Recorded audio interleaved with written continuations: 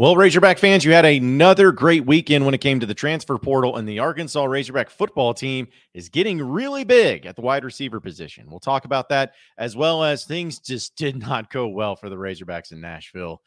And there's a lot of reactions to that we're going to try to get to. And also, next year's football schedule is easy to me. I'm going to explain what I mean by that, and it's all going to be coming up on today's Locked On Razorbacks podcast.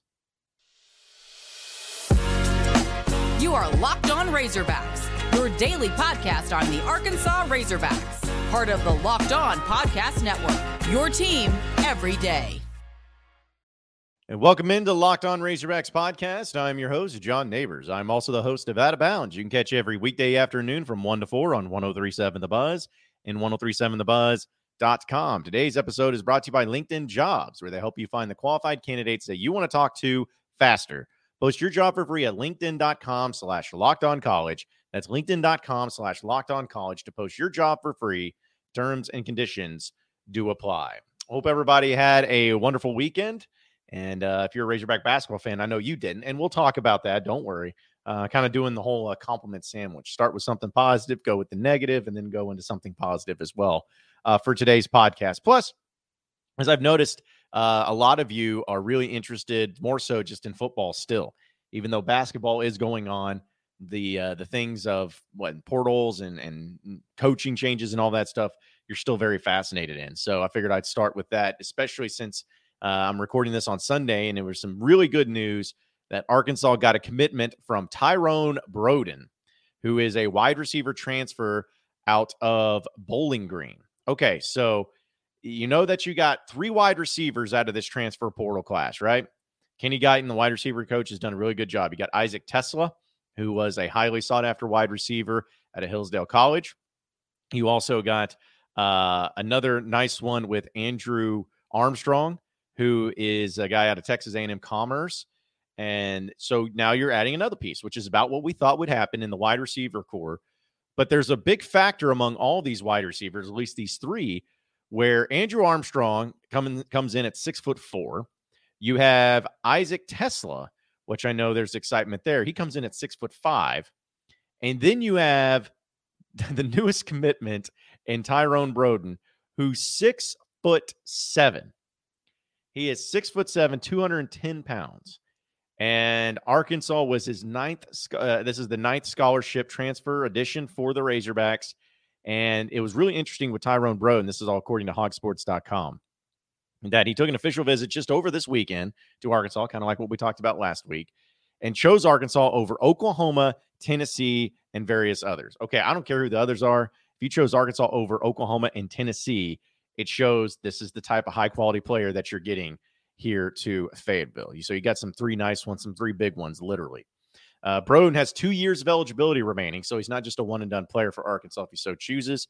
But this past year, he had 32 catches for 506 yards and 7 touchdowns.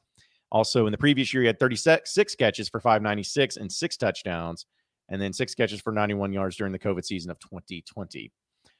So you're talking about a huge get for Arkansas and a guy that is really going to help out a position of need at the wide receiver position. So right now, if you're just looking at the wide receiver group and who's going to be coming in, you got Tyrone Broden, Andrew Armstrong, Isaac Tesla. Those are the ones that have transferred in.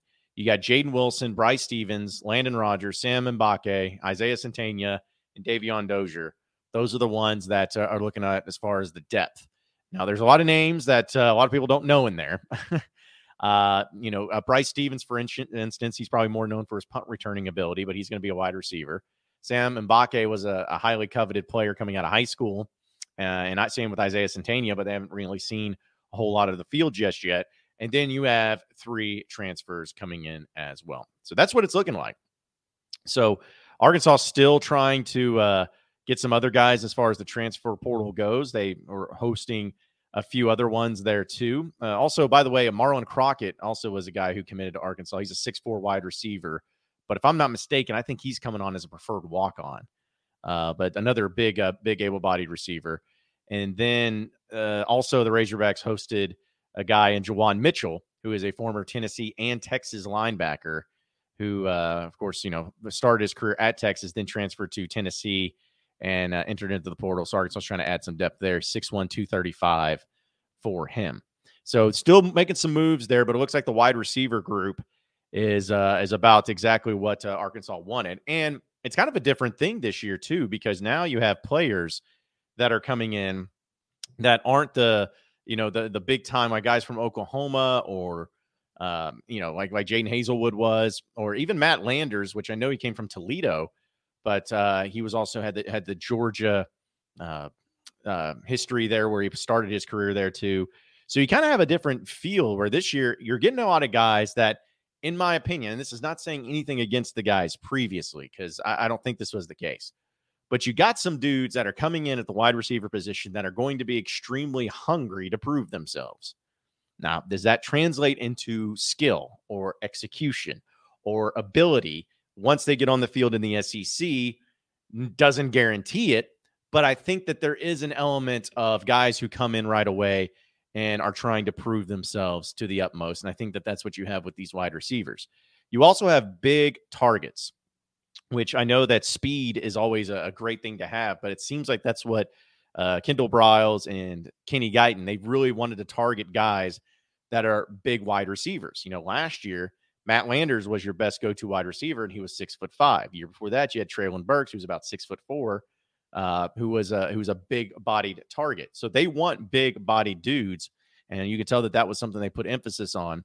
So it would be hard-pressed to think that if these three wide receivers especially come into Arkansas and either start right away or get involved in the rotation immediately, that KJ Jefferson is not going to have to worry about getting outmatched when it comes to throwing up those 50-50 balls, because you're going to have plenty of size there too. And what I am hoping for is not only do some of these guys have the big playability, the go up and get it type of mentality, but I'm also hoping that these are the types of players that can really help you in red zone situations, because we know that Arkansas was not good in red zone, especially once they got the closer to the goal line, essentially, that they got, the worse off that they would be. So hopefully that some of these guys will be able to help out and take advantage of that as well. But I really like what they got. I know that people will be like, well, you'd say that about anybody. Hey, to me, when I'm looking at these three wide receiver transfers, all three of them were highly coveted. They had offers to other big-time schools, other SEC schools as well. And if you got like this guy with Tyrone Broden, who had offers to Oklahoma and Tennessee, you think about Isaac Tesla, who had offers to A&M and Ole Miss, and a lot of people were going after him. Like, that's, to me, like, hey, if they're good enough to play at those programs, they're definitely good enough to play at Arkansas. And that is a huge get for them as well. So now the wide receiver group, you would think, is pretty much set as far as what they're going to be doing into the portal. They may add a few more, maybe one more. Don't really know the situation there. But it does seem like Arkansas has what they need and has at least plenty of depth there to be able to make it work as far as that goes too. So I like it. I like the gets. Now they got to focus on a few other really important positions, especially when it comes to I like the linebacker group. I know that there's guys that you like, but you still want some more depth there. Maybe some more secondary players if you want to add those into the mix. As I'm looking at this, kind of like the, as far as the depth chart goes, and you're looking at Al Walcott, the transfer from Baylor, being a starting safety right now, and Hudson Clark. I mean, I guess, is he going to be your starting safety? Do you try to move him back to cornerback? Maybe kind of move him all over the place. Don't really know, but maybe if you get another safety in there, that could help out. But the cornerbacks I'm really happy with Quincy McAdoo and Dwight McLaughlin. Lorando Johnson is the guy that's from Baylor. It's also another big-time transfer, and I really like him at that nickel position. So that will be able to really help out. So, I mean, the defensive line, though, is going to be interesting because I like Landon Jackson and Eric Gregory and Cameron Ball. Those are all guys that played a lot of snaps. Zach Williams, the same thing. Torian Carter, assuming that he'll be good to go and healthy, he'll be back into the mix there. And then you got Jashad Stewart and John Morgan kind of on the outside there at that buck position too. So the depth is starting to come together. And I think that Sam Pittman and this staff continue to do a really good job of putting it together. We got a long way to go, as we all know, and trying to get it all put together as far as how this group's going to look. But hey, they're doing a good job, and you got to give them a lot of credit for that. Now, I got to go from the positive to the negative because I know we got to talk about Razorback basketball and the loss that they took over the weekend against Vanderbilt here in just a second. But folks, as a small business owner or hiring manager, you know that success in 2023 all depends on the team members that you surround yourself with. That's why you have to check out LinkedIn Jobs. With LinkedIn Jobs, you can hire the qualified candidates more efficiently by matching opening roles with people who have skills, values, and experiences to help you achieve your goals as well. LinkedIn Jobs helps you quickly attract candidates to open jobs with targeting tours. They go beyond resume data by using insights from your job post company and their 875 million member profiles to put your post in front of the most qualified candidates that you need. It's why LinkedIn Jobs ranks among all small businesses #1 in delivering quality hires versus leading competitors.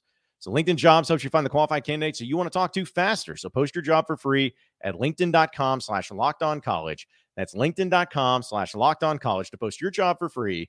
Terms and conditions do apply. You are Locked On Razorbacks, your daily podcast on the Arkansas Razorbacks, part of the Locked On Podcast Network, your team every day. All right, so continuing on with the Locked On Razorbacks podcast, man, that was not very fun on Saturday, was it? Arkansas with the loss to Vanderbilt in Nashville. It's now back-to-back years that Arkansas has lost to Vanderbilt. Last year was at home, this year on the road. And what a weird and frustrating game for so many different reasons, but this time it's much different than what it has been in the previous games as well. Arkansas lose by a final score of 97-84. That was in regulation. 97 points Vanderbilt scored. It was the most points that any opponent has scored on Arkansas, at least in the SEC, since 2020. And now Arkansas is now 1-4 in SEC play. There's a lot to kind of break down here in this game. Like in the first half, Arkansas did a really good job of weathering the storm where they had an 8-point lead heading into halftime. They were up 42-34. You had some guys that got into foul trouble early for Vanderbilt. You had the whole situation where you had technicals assessed. You had some ejections there because Mignon, I think is his name. Ezra Mignon, he got ejected after getting double technicals. You also had Jerry Stackhouse get a technical too. And there was a lot of chippiness in this game for whatever reason. I think a lot of it had to do with, just kind of the way it was being called, or at least the things that some of the players were doing that they were getting away with in the beginning, because Doug Shows, the officials, and their great crew didn't really nip it in the bud at the very beginning. And then it just kind of boiled over to where technicals were assessed. Also, Kamani Johnson had a technical in this game too. But I saw something in the first half, which I've never seen before, where you had Arkansas take 7 free throws on one trip. Because of the technicals and because of the and one thing that Anthony Black got, you had 7 free throws taken. So that was kind of the weirdness of this game. And Arkansas, did not as great against in the free throws, but they still had great opportunities in the first half to really have that game and then make it work in the second half. But the problem with this team really all year long has always been the offense, at least in conference play. They haven't been able to score effectively. They haven't been able to hit shots, especially open shots. Seeing like a lot of times they're lost offensively. Well, in this game, that was not the case because Arkansas scored 84 points. 84 points. They scored 42 points in the first half and 42 points in the second half. They shot nearly 50% from the field. They shot 39% from three-point land, which is honestly really good considering where they've been all season long. They were hit 7 threes. Their free throws were not great. They shot 15 of 24, but still, it was, at least with the shooting and the field goals and the three-pointers, you did a good enough job to win this game. And if you score 84 points against any SEC opponent, you should win the game. But the difference in this game became the second half with Vanderbilt and the way that they shot. They did not miss in this game, all right, or at least in the second half. You had a situation where Vanderbilt in the second half shot nearly 70% from the field, 66% from three-point land, and 91% from free throw. All right? They went 6 of 9 from 3. They made, in this game, 10 three-pointers. 10 three-pointers in this game. Went 10 of 18. That's 55%. 30 points, strictly off free throws. So 30 points off of three-pointers. You had 29 points off of free throws because they hit 29 of 36 free throws, had 21 of them in the second half. And that was the difference in this game. Arkansas didn't turn the ball over a whole lot. They had a good amount of assists as far as 11 assists, 11 turnovers. That's 1-1. It's not great, but still, it's not horrible. Arkansas had 15 offensive rebounds in this game and got 16 second chance points. So that's really good compared to what it was the last game. Offensively, there was nothing wrong with this game for Arkansas.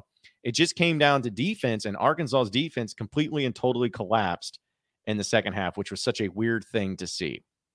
Now, I said this to a lot of people when discussions were being had as far as, what went wrong in the game, and a lot of Razorback fans were fired up and angry and frustrated and mad, which that's just what they're going to do after a loss. But even if you're just playing average defense, for a team to go in and shoot like Vanderbilt did in the second half, that's not a common thing. It's not. Even if Arkansas was playing average defense, which I think they were about playing average defense, they do that against a lot of other opponents. And even then, they don't make as many shots as what Vanderbilt did. Vanderbilt's not a great team. They're not a great shooting team. They're not a good offensive team. But you're going to have those games in conference play or just in college basketball in general where a team is just not going to miss. And then when you couple that with some of the poor defensive plays that Arkansas made, they're going to make you pay in a major way. Vanderbilt scored 63 points in the second half, 63 points. There's been games where Arkansas hasn't scored 63 points in a game this year. They scored 63 points in the second half. So really frustrating. A lot of chippiness, a lot of things that were boiling over. And honestly, to me, this was the type of game that was the worst timed game. If Vanderbilt plays like they did in the first half, in the second half, Arkansas wins this game going away. Arkansas wins this game probably by 15, 20 points. But that's not what happened. It's just bad timing because Arkansas so desperately needed this win to kind of get things back on track, and especially to win some. You're not going to have a lot of easy games. Vanderbilt's not a good basketball team that you should beat every single time, and you didn't. So now you're sitting at 1-4 in conference play when you feel like you should be at least 2-3. You were counting on it, but it's just like if this game would have happened later in the year against some other opponent, I think it changes everything, and I think it makes everything like not better, but I think people chalk it up to, hey, those games are going to happen, especially if you were winning and doing a lot better leading into it. But because you had already lost a few games and then this game happens, that's what makes it to where you're just throwing up your arms. You're like, how does this work? Because Arkansas's defense has always been the problem. Or offense has always been the problem, but it wasn't in this case. It was the opposite. So now you're just you're in a funk, and it's not going to get easier. No one's going to feel sorry for you. You have a target on your back. Most teams in this conference, they seem to really hate you and to hate Arkansas. I've definitely noticed this, and that's just the kind of the way where I'm like, okay, well, guess we're just going to have to deal with it that way too. But I'll say this, if you want some silver linings, or maybe if you want some reasons to be hopeful, maybe some of you don't want to hear it. Maybe some of you don't want to hear about it. You don't care about it. You're moving on, whatever it is. That's fine. But my thing is I just feel like this was not, if this game would have been a game where Arkansas lost 61-54 and they lost because of how poor their offense was once again, then I think I would be a lot more upset. I think I would be a lot more frustrated and also a lot more discouraged going forward. But because of the fact that it was just Arkansas's offense played really well compared to what they have so far in SEC play, and it was just Vanderbilt could not miss in the second half on top of Arkansas's defense kind of taking a step back. I'm hoping that this is more of just the exception, not the rule. This was a different type of game. College basketball is going to have these games. There's going to be a game this year, I guarantee it, in conference play that Arkansas is going to not be able to miss. They're just going to catch fire. Hopefully it happens very soon, and hopefully it happens against a really good team. But, last year, I think it was Arkansas when they played Georgia on the road. Arkansas scored 99 points against Georgia on the road. Georgia wasn't a great team, but Arkansas just could not miss, especially in the second half. Those games are just going to happen. And so that's why I feel like it might be okay. It should be okay. Arkansas can still do some really good things moving forward, but I understand the frustrations that fans have right now. But I also want to say, though, that it's insane to me how fans were I get you're reactionary. I get that, you get emotional, especially in these games, but some of you just got to relax. The amount of people that were saying that Eric Musselman is like, he's not the coach. He's not disciplined. People were saying that, like there's a person that tweeted me a picture of Chad Morris's face on Eric Musselman's body, which I blocked that person. That ain't happening. Like, I don't block people on Twitter, but I block that nonsense. Like, people are doing that. People were saying that, no one asked those tough questions to Muss because everyone's just spinning positivity. Like, all of that stuff. It's just really insane. It's insane to me. And it's disappointing how many people just like, we're already moved on to baseball too. Like, bring on baseball season. Okay, good luck with that. Like, I wanted to save a lot of those tweets. So just so I can like go back, and if Arkansas turns this around like they have in previous years, just go and be like, all right, y'all are not allowed to root for the Razorbacks in the same way. No, you bounced off. You're ready for baseball season. You got to move on.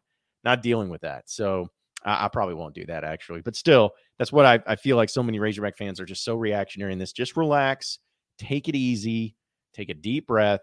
There's a lot of games left. Are they going to be a number one seed like a lot of us were hoping? Doesn't look like it. Can they still get to the tournament? Absolutely they can. And once they get there, all bets are off. And once Nick Smith gets back, which I still believe he will be, that's going to help this team a lot in different ways. So just relax. Let's see how it goes. They still got some games, but if it doesn't get any better, if they start continuing to lose in the clip that they're losing, yeah, it's going to be pretty frustrating and pretty nasty. No doubt about it, and especially among Razorback fans. I want to talk to you a little bit more about football and next year's schedule here in just a second, though. But first, betonline.net is your number one source for sports betting info, stats, news, and analysis. So you get all the latest odds and trends for every professional and amateur league out there, from pro football to college bowl season to basketball, World Cup. They've got it all at betonline.net. So if you love sports podcasts, you can even find those at BetOnline as well. They're the fastest and easiest way to get on all your betting info. So head to the website today or use your mobile device to learn more over at BetOnline, where the game starts.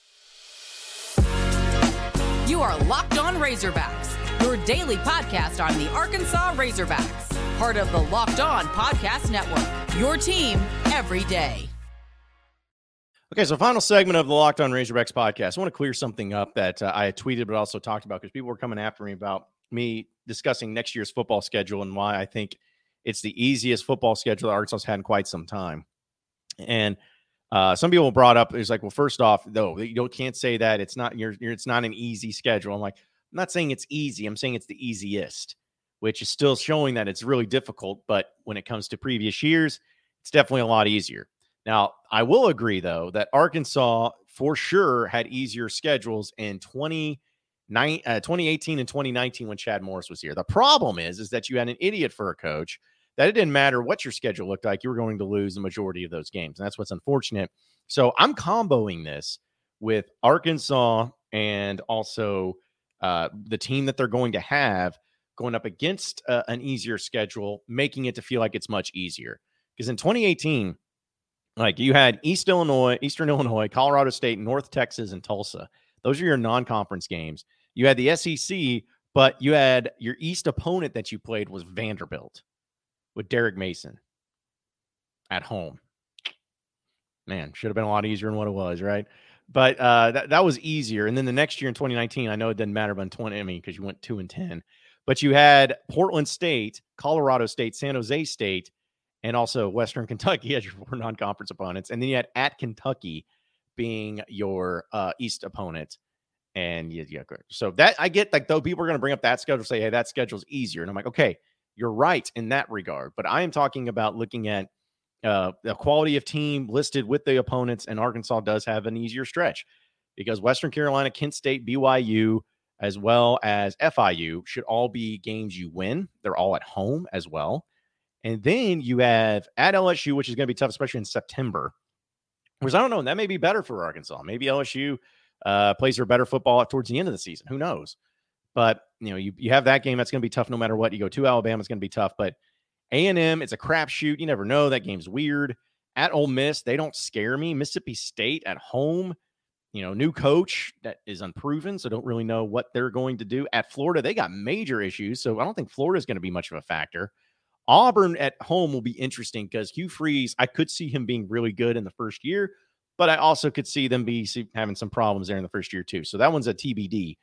But yeah, Missouri at home, which you better win that game. So my point is like, I'm not saying it's easy as in you'll just blow through it and be no problems at all. But compared to this past year and the year before that, and the year before that, this is Sam Pittman's easiest schedule he's had. And it's still hard, but it's the easiest schedule he's had since he's been the head coach at Arkansas. So that's all I'm saying.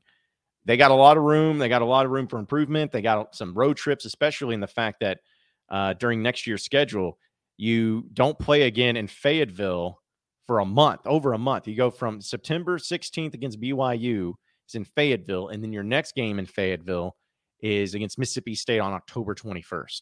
So, yeah, you're talking about over a month until between home games. So that's going to be a huge and tricky thing, but I'll take this schedule over this past year or the year before schedule any day of the week. Appreciate everybody listening into Locked On Razorbacks podcast. Be sure to like and subscribe to the podcast on iTunes or on Google Play. You can also get after me on Twitter at BuzzJohnNeighbors for any questions, comments, concerns that you may have. We'll keep it going from there. Same podcast time, same podcast channel tomorrow afternoon. Have a great day, everybody. We'll see you then.